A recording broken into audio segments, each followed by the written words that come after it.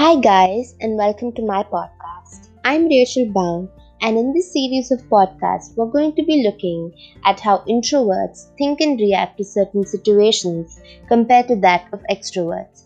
Now, for those of you who know me and are listening to this podcast, know that I'm a complete extrovert. And today we have Deeksha, my friend for over 6 years now, conversating with us all the way from Texas.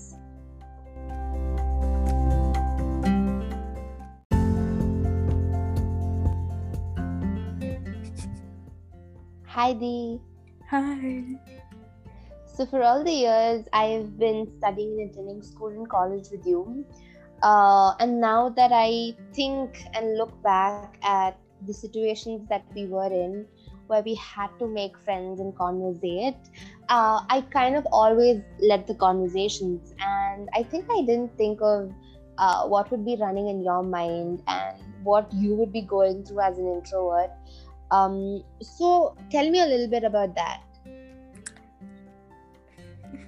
Honestly, the first thing I always used to think about was the fact that I was so grateful for you because without you, I'd probably never talk to anybody. I just sit there and stare at everyone's face like an awkward human being. I still do that, but that's besides the point. But it was it I was super grateful that you were able to conversate and make a conversation out of nothing.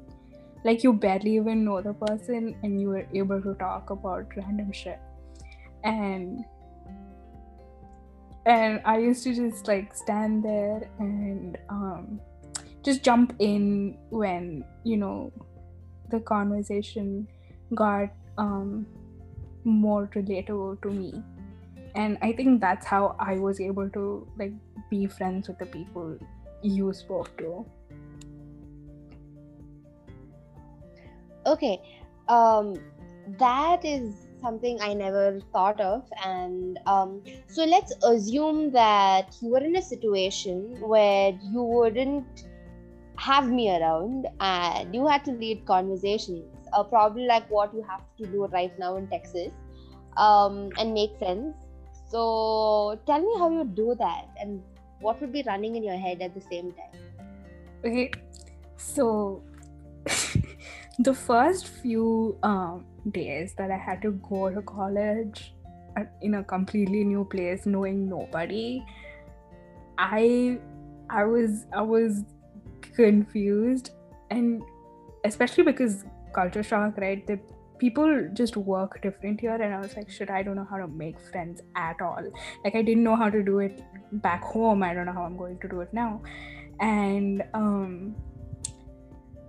I just never spoke to anybody. And I also realized that in every given situation or in every given group, there is one extrovert who will always come and talk to you first. And I just depended on that. Luckily, I found like a couple of people who would talk to me first. So I was able to, like, say something back and not be completely awkward and all of that. A few things that I think about when people are talking to me is, or I'm talking to them, is if I'm being too loud or being too obnoxious or being too weird or saying something I'm not supposed to say. And it keeps like running in my head, and I, I usually just black out in situations like this, and people just like keep talking, and I constantly have to be like, I'm sorry, what? Because I'll be so in my thoughts and thinking about what awkward stuff I'm doing. I think that's basically what happens when I'm trying to lead a conversation. Yeah, thank you for that. And I remember meeting you for the first time, and you were this loud person that pushed people off a bench to give place for me to sit. And that was one of those times I thought, oh my god, this girl is just so expressive and so like out there and like, so loud and all. And I was like, oh, this girl is pakka extrovert and all. And the the day I got to know you better, I was like, this girl's an introvert, man. She can't make conversations, and she's just so shy with new people. And I have no idea how we got along, but I'm glad we did. I'm glad we did too. Because imagine we did, like, become friends. I'd be so like an awkward, lonely person. No, you would find another extrovert. Extroverts adopt you. Remember? That's true. Yes. But I'm so grateful, and I'm so glad you weren't very nervous to do this podcast. I know how hesitant you are, but I'm so glad you did this. And is this something you'd want to tell your introverted friends or something? Okay.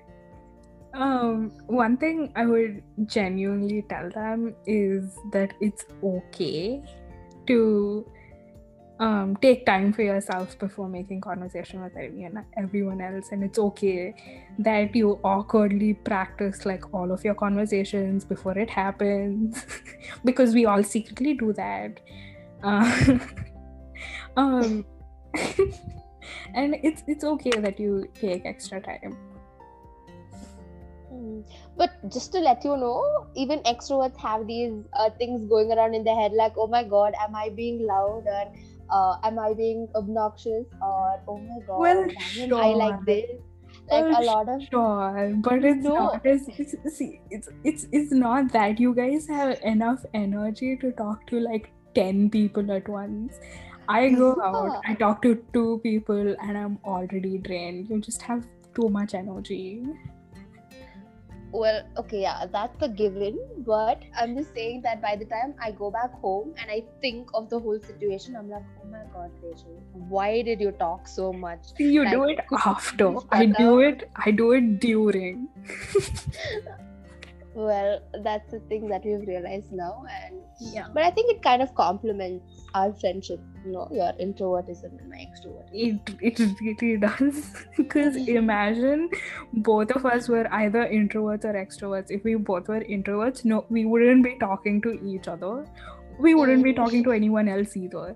If we were both extroverts, we would be so energetic, and both of us would fight for each other's attention, and we would never get along.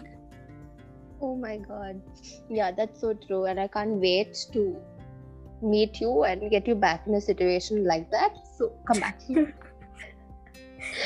Okay, thank you so much. That was Deeksha for you guys. Thank you, Dee. Thank you.